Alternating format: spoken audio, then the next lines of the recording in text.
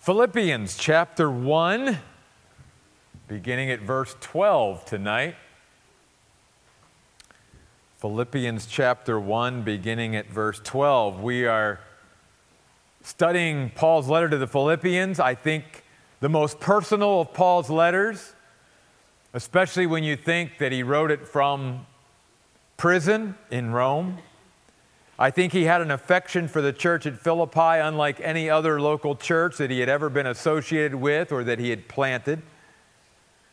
And last week he talked about the beginnings of how, as followers of Jesus Christ, we need to fight for joy. That joy is not something that happens automatically, that there's all these things in the world and even from our spiritual enemy that pull against us being able to truly settle and enjoy the fullness of joy that only God can bring us. And many times as Christians, we settle for something less than what God has for us. And so Paul says throughout our life, there's always going to be those trials and those challenges and those seasons where it would be so easy to in a sense, maybe go the easy road and settle for something less than God's best, something less than the fullness of joy that only God can bring. In fact, that's why at the end of our study last week in verse 10, his desire was that the Philippians would come to a place in their spiritual growth in life where through their love abounding more and more in knowledge and every kind of insight, verse 10, that they could decide what was best. That they could literally, when they were faced with a choice in their life, they could always choose the best over even something good, you see. Because many times as a Christian, can I say this? It's obvious between the choice of what's good and what's bad. Not that we don't sometimes choose the bad, but what becomes more difficult is when you and I are faced with choices and they're both good. And we have to determine which road is the best, which one's better than the other. And that's what Paul's trying to get at here in this letter. Because it's only when you and I learn about what is really the best, God's best, that we can truly experience His fullness of joy. What I'd like to do tonight is I'd like to read the passage we're going to be exploring tonight and then go back and share with you three things. We're going to see in this passage the providence of God, the proclamation of Christ, and the purpose of life as far as Paul is concerned. And notice here now, beginning in verse 12, in this break, Paul goes from praying for the Philippians and expressing his desire for their spiritual growth in life to now addressing their concerns. It was a give and take. The Philippians had shared with Paul how concerned they were when they heard that he was in prison in Rome. And so he's writing back this particular passage to try to alleviate their concerns about his situation. And notice what he says beginning in verse 12 of Philippians chapter 1. He says, I want you to know, brothers and sisters, that my situation has actually turned out to advance the gospel. The whole imperial guard and everyone else knows that I am in prison for the sake of Christ. And most of the brothers and sisters, having confidence in the Lord because of my imprisonment, now more than ever dare to speak the word fearlessly. Some, to be sure, are preaching Christ from envy and rivalry, but others from goodwill. The latter do so from love because they know that I am placed here for the defense of the gospel. The former proclaim Christ from selfish ambition, not sincerely, because they think that they can cause trouble for me in my imprisonment. What is the result? Only that in every way, whether in pretense or in truth, Christ is proclaimed, and in this I rejoice. Yes, and I will continue to rejoice. For I know that this will turn out for my deliverance through your prayers and the help of the Spirit of Jesus Christ. My confident hope is that I will in no way be ashamed, but that with complete boldness, even now as always, Christ will be exalted in my body, whether I live or die. Notice as we began back in verse 12, that again, the comments of Paul under the inspiration of the Spirit back to the Philippians is to address their concerns. They're like, Paul, what's going on? What is God up to? They were fighting discouragement. Paul was their missionary. In fact, they had such a high view of Paul that they thought he was the greatest evangelist that the world had ever seen. And now he's in prison. He's under house arrest in Rome. This is a terrible outcome, right? Paul's like, no. No, he's saying to them, you and I have got to learn to see in life's circumstances the providence of God. And we have to trust even more so in the providence of God. Notice he begins in verse 12 by saying, I want you to know. It's the Greek word gnosko. It means to learn something by experience. It's to be very, very well acquainted with something, fully acquainted with something. Because here's the deal. The right knowledge can bring us joy. The right knowledge, now, not the wrong knowledge, the right knowledge of something, of a situation, can bring us joy. And Paul is saying, guys back in Philippi, you don't yet know in your hearts and minds what I already know. I'm not here in prison bemoaning the fact that I'm in prison and questioning God's will for my life and plan for my life as if somehow he's abandoned me or forsaken me or turned his back on me. No. I'm seeing with my own eyeballs, Paul says, that God really knows what he's doing. And that in his providence, here's what you need to know back in Philippi to be encouraged rather than being discouraged. You need to know that God has turned, verse 12, that's a key concept. He has turned my imprisonment to actually advance the gospel. First of all, prison doors or a house like Paul was sequestered in can never keep the Word of God bound. The Word of God cannot be contained by anything man-made or anything men or even the devil himself or the demons of hell try to do. And Paul's trying to remind all of us of this principle. There may be times in our life where if we were just to look at something humanly, if we were just to look at our circumstances, and many times that's what we do, all we can see in our own lives at times or in the lives of others is that part of the iceberg, if you will, the smallest part that sticks above the water. We can't see the bigger part of the iceberg that actually is below the water, and yet we start trying to make determinations and coming to conclusions based on just the little bit that we can see. And Paul is saying, that is no way to live if you want to experience God's joy.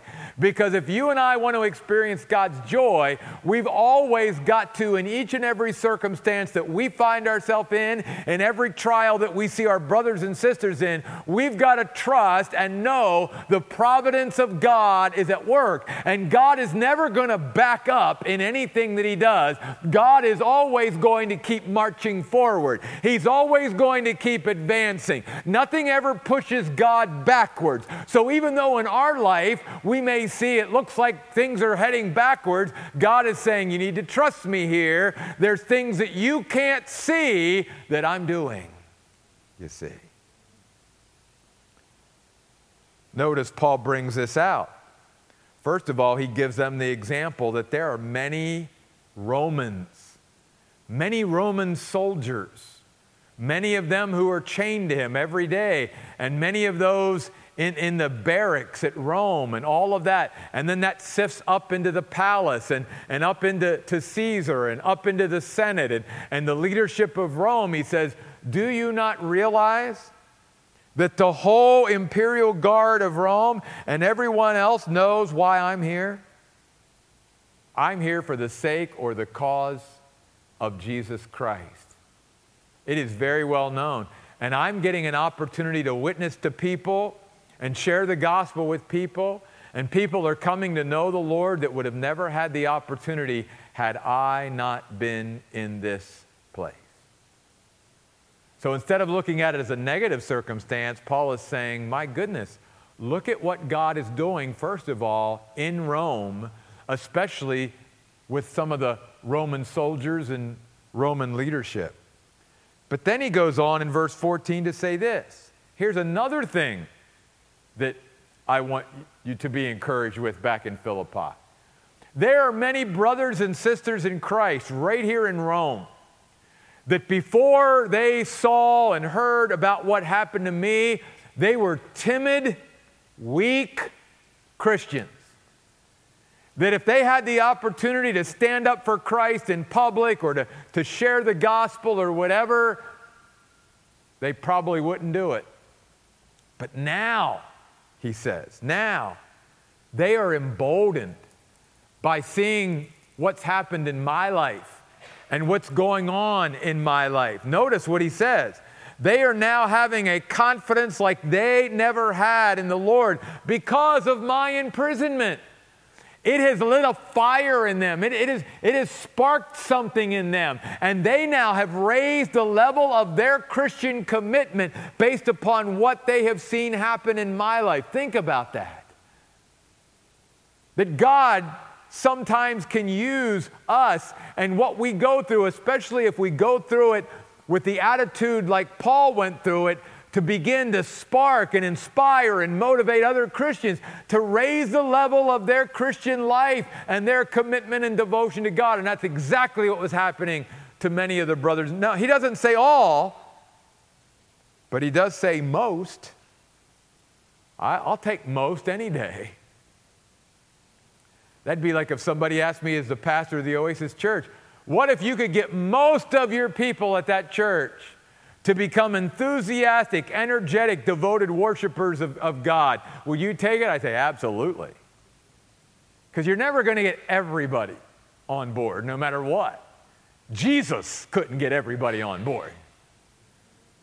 But if you could get most, that's a success. And notice he says, most of them, because of my imprisonment, now more than ever dare to speak the word fearlessly, more boldly. They are stepping up. They are stepping out.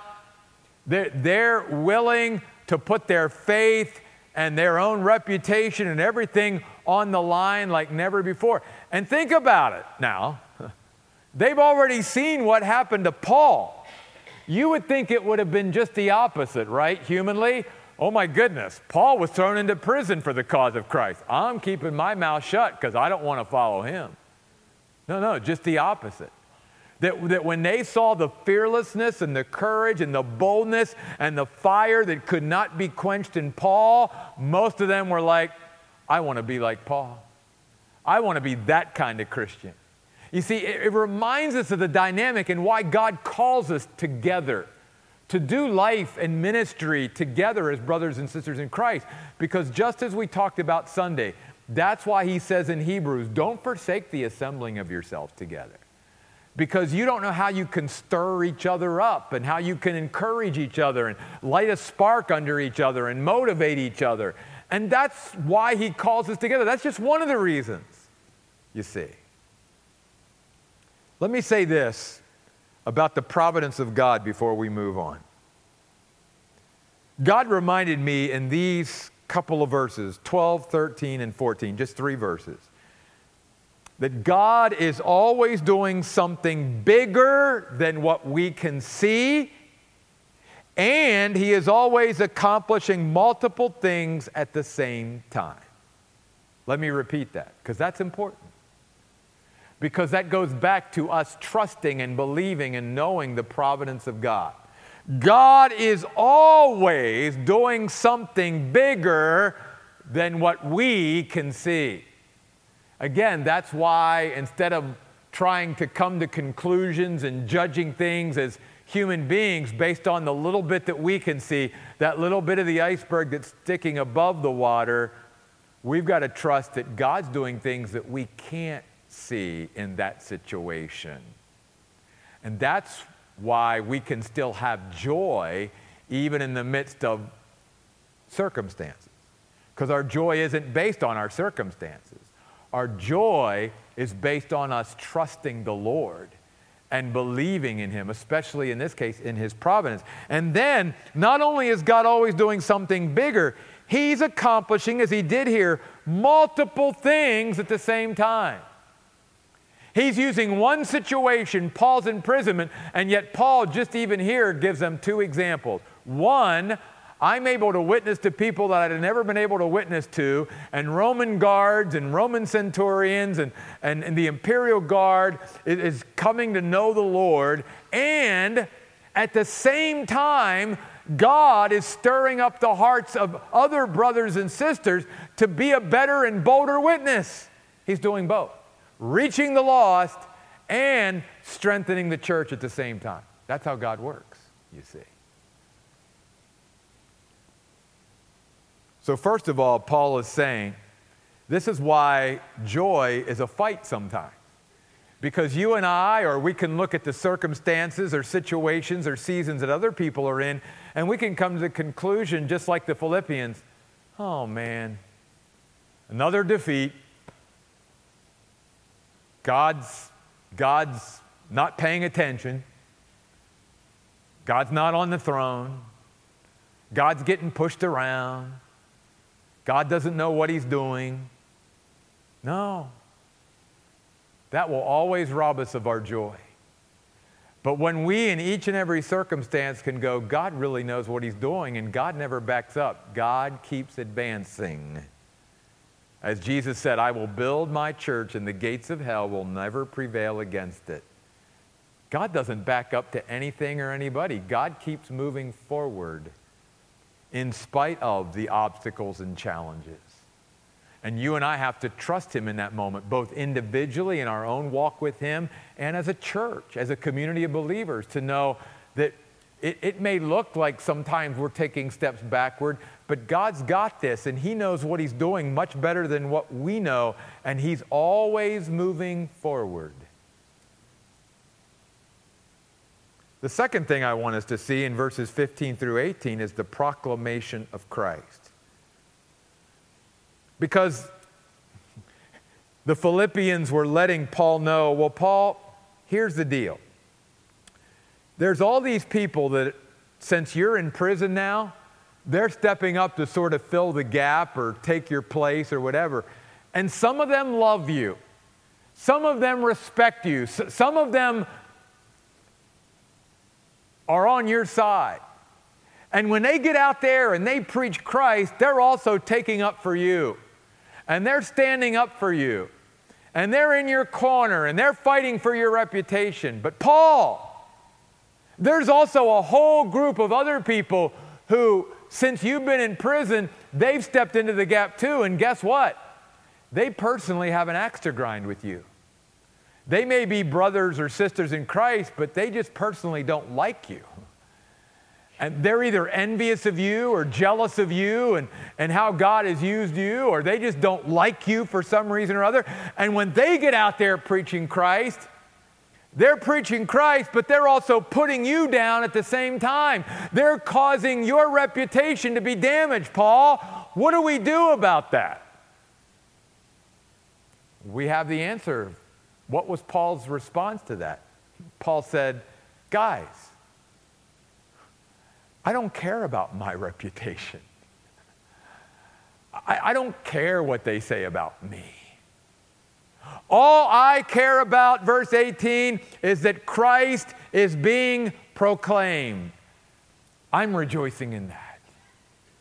Oh my goodness. Can I tell you? I had to chew on this for a while, okay? Because let's face it, it's hard, even as a Christian, to sort of just not allow what others say about us, especially negatively, to bother us.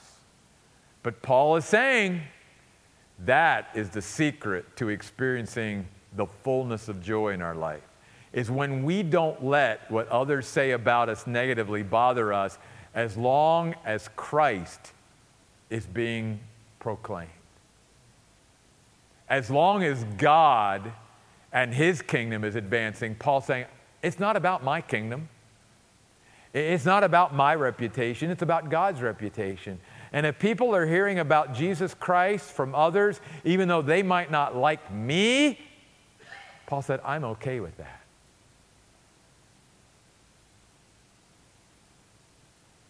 I guess the question I would ask all of us, including myself, is, are we okay with that? Not about Paul, but about us. Do we care so much about what others think and our reputation that we wouldn't have the same response? You see, notice what Paul says in verse 17. I love this. He says, they think they're causing me trouble, but they're not. What others say about me doesn't trouble me a bit. And all I can tell you guys, and I realize this is where we need the supernatural empowerment and enablement of the Holy Spirit, but we have got to strive to get to this point in our lives where what others say about us does not trouble us. That we're just going to keep focusing on proclaiming Christ and putting Him out there and doing what God's called us to do, and not listen to all the naysayers and all the negatives and take time to respond on. One of my favorite visual stories in the Bible about staying focused and not letting others detract us and distract us is Nehemiah when he's building the wall. And he's made great progress with the help, obviously, of others. And yet the enemies of God keep trying to get Nehemiah to come down off that ladder and come off that wall and start having a little debate down here. And I love what Nehemiah says, and I'm paraphrasing, but he basically says, guys, bug off. I'm doing a great work for God, and I don't have time for you. I love that. Because can I tell you, I've had to do that several times over the years as a pastor. I've had to say, look, what you want to involve me with is not of God. It's not positive. It's negative. It's gossip. It's slander. It's evil. It's negative. It's unedifying. It's all these things. I don't have time for that. I got bigger, as I say, fish to fry. I got bigger things to be involved in. I've got the kingdom of God, and I've got Jesus Christ to advance. I got to make Him known. I got to build up the brothers and sisters in Christ. I've got other things to spend my thoughts on and my mind on and my heart on and all of that. I don't have time for that. And that's where you and I have to get to at times.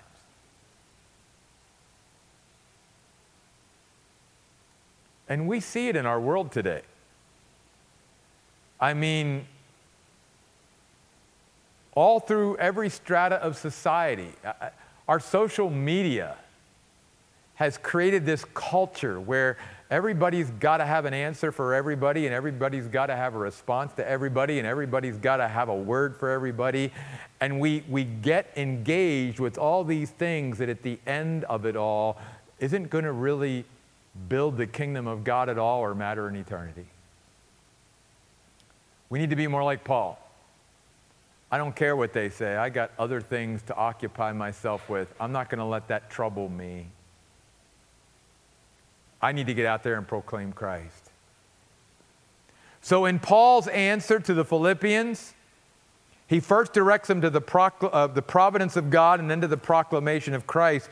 But then look finally at verses 18, 19, and 20, where we see the purpose of his life. And really, it should be the purpose of every one of our lives. And notice right in it, he says, in this I will rejoice, yes, and I'm going to continue to rejoice. Now, let's not forget, where's Paul? He's in prison. Paul's rejoicing because it has nothing to do, this inner sense of well-being that God produces in our life through the power of the Holy Spirit and presence of the Holy Spirit, has nothing to do with our circumstances. It's bigger than that. It's greater than that. So he says in verse 19, as he begins to explain to them the purpose of life, he says, I know this, that I think it's going to turn out that I am going to be delivered. I'm not going to die in prison here in Rome. Because God, first of all, I know you're praying for me, and God is going to respond to the prayers of his people there in Philippi. And the Holy Spirit is helping me every day. And so my confident hope is that I will in no way be ashamed, but that with complete boldness, even now as always, here it is, the purpose of life, Christ will be magnified or exalted in my body, whether I live or die. That's Paul's purpose for living. That Christ be exalted. That Christ be magnified. That Christ grow bigger is literally what the Greek word means. Magnified, bigger, exalted. Shining a light on Jesus Christ. And Paul said, whether I live or whether I die. In other words, Paul is saying, if somehow Jesus Christ is magnified more in my death than by me staying alive, then I'm fine with him taking me home. Because notice, and we're going to get to this next week, this great passage. Notice Paul goes on basically to say in verse 21, no matter the scenario for the Christian, we never lose in Christ. Because he says, living is Christ and dying is gain. I can't lose as a Christian. Can't lose. So Paul says, if somehow Christ can grow bigger in people's lives, that Christ can be magnified, that Christ can be lifted up, that Christ can be exalted by my death or by my life, whatever, that's the purpose for my life. Christ exalted. Wow. Something for us to chew on, contemplate, consider, and ultimately and hopefully apply to our lives as well. Because here's what Paul is saying to the Philippians. He's saying, you realize this way of living is the way to experience true and ultimate joy. You see, he's reminding us here in verse 20 that the way of glory from God's perspective is the way of the cross. And there's no shame in that. Humanly speaking, when we look at the cross of our Savior Jesus, we could see a lot of shame. I mean, he was condemned as a criminal, and the culture said, cursed is everyone who hangs on a tree. I mean, Jesus hardly had any clothes on while he was hanging there, so there was the shame and a sense of his nakedness. It was an awful way to die. He was disfigured. And yet the Bible says what you and I would look at maybe shamefully was actually the glory of God. And so Paul says, if I live that way, if I live to take up my cross every day and follow my Lord, then there is no shame in that. Whether I live or whether I die, no matter what people say about me, no matter how they damage my reputation, no matter what, if Christ is exalted in my body, whether I live or die, there's never any shame in that. And one day, as my son pointed out in the last seminar that he did on Sunday night on the problem of evil, one day vindication is coming for all those who follow Christ. And God is going to right all the wrongs against his people and against himself one day. And you and I are going to be glad we were on Jesus' side no matter how much we suffer here on earth. Because at the end of it all, Jesus wins, and therefore we win too.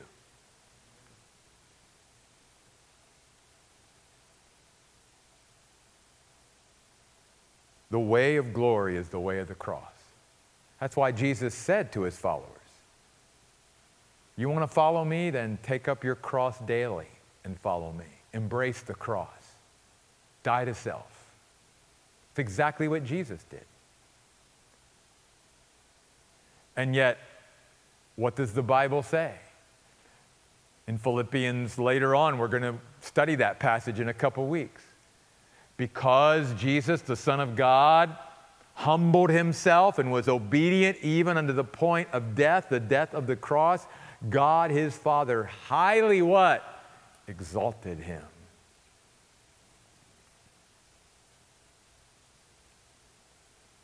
And gave him a name that was above every name.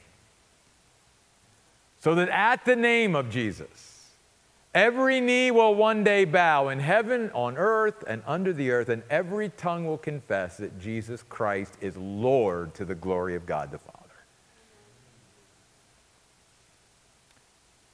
The way of glory is the way of the cross. And Paul is saying to the Philippians, there's no shame in that.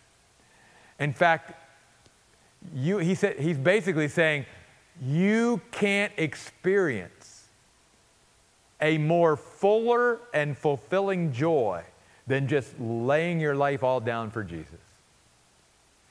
Because God is going to fill your life with his joy so completely that you will experience a joy that, the Bible talks about a peace that passes all understanding. God will fill our lives with a joy that is beyond our understanding. Because again, the world's going to look at that and go, you guys are crazy. What are you making all these sacrifices for? What are you allowing people to treat you that way and say those things about you, and you seem like you don't even care? Why are you not more interested in the world and worldly things and all of that? Because the purpose of our lives is that we live so that Christ can be exalted in our bodies, whether we live or whether we die. That people can see Christ. That he can be lifted up. That a very bright spotlight can be shone upon him through the way that we live or the way that we die. I think that's why I'll share this and then I'll wrap this up tonight. I think that's why it's important when you even study passages like this and read verses like and study verses like Philippians 1:20, whereas Christians, we should even already be praying right now, even if we're young, and not that we couldn't die at any time, but even if we're young and death could be 40, 50, 60, 70 years away, that we start praying, God, whatever death you choose for me, however you choose for me to leave earth and join you in heaven, let me exalt you in that death.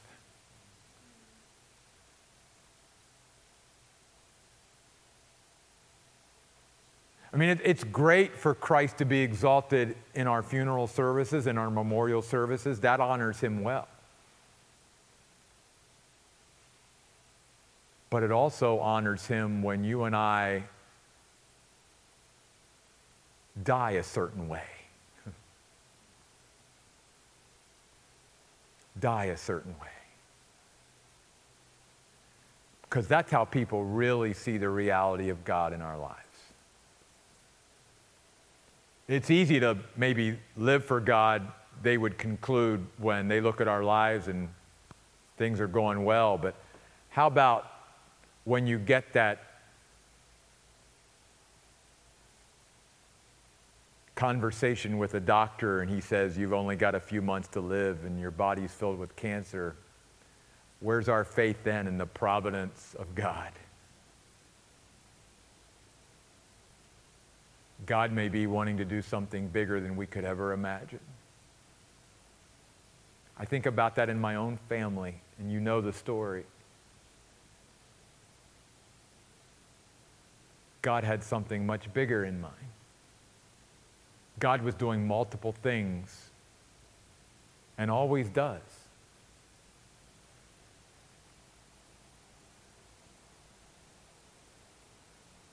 And will the desire of our heart and the purpose of our life come back to what Paul said here?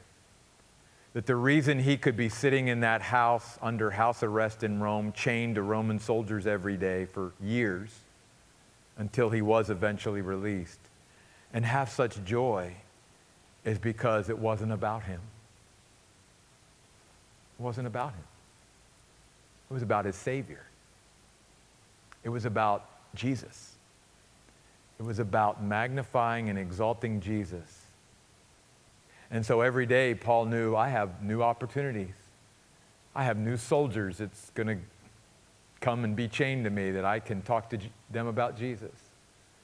I may have different people in the palace or in the guard that I get to talk to Jesus about. And if they do decide to hang me, to crucify me, to however they want to kill me, I'm going to go out with spiritual guns blazing. I'm going to go out letting them know in my dying breath that I love the Lord Jesus and I trust him even in this moment.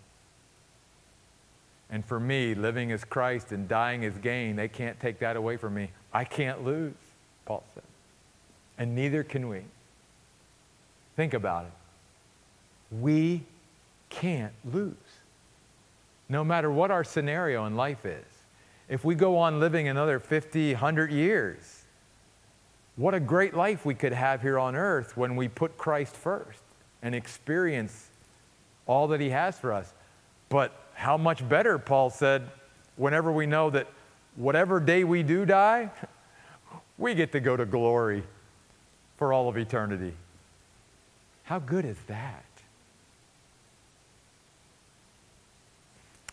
That's just one of the many reasons why we need to be worshipers of God. Amen? Well, let's pray. God, tonight you have shown us through the experience of the Apostle Paul with his dear friends in Philippi the way you work and how a Christian can experience joy no matter what our circumstances. Because this letter of Philippians is an example of a devoted Christian who, in spite of their circumstances, has a contagious joy. Always rejoicing, no matter what.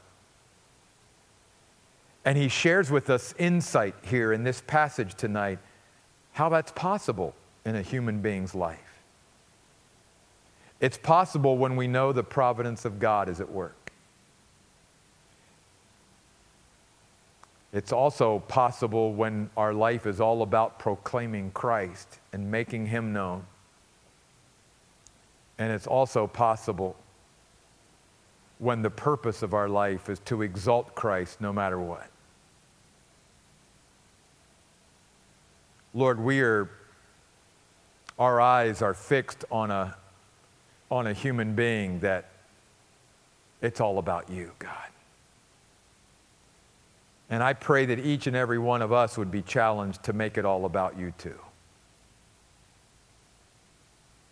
That God, we would truly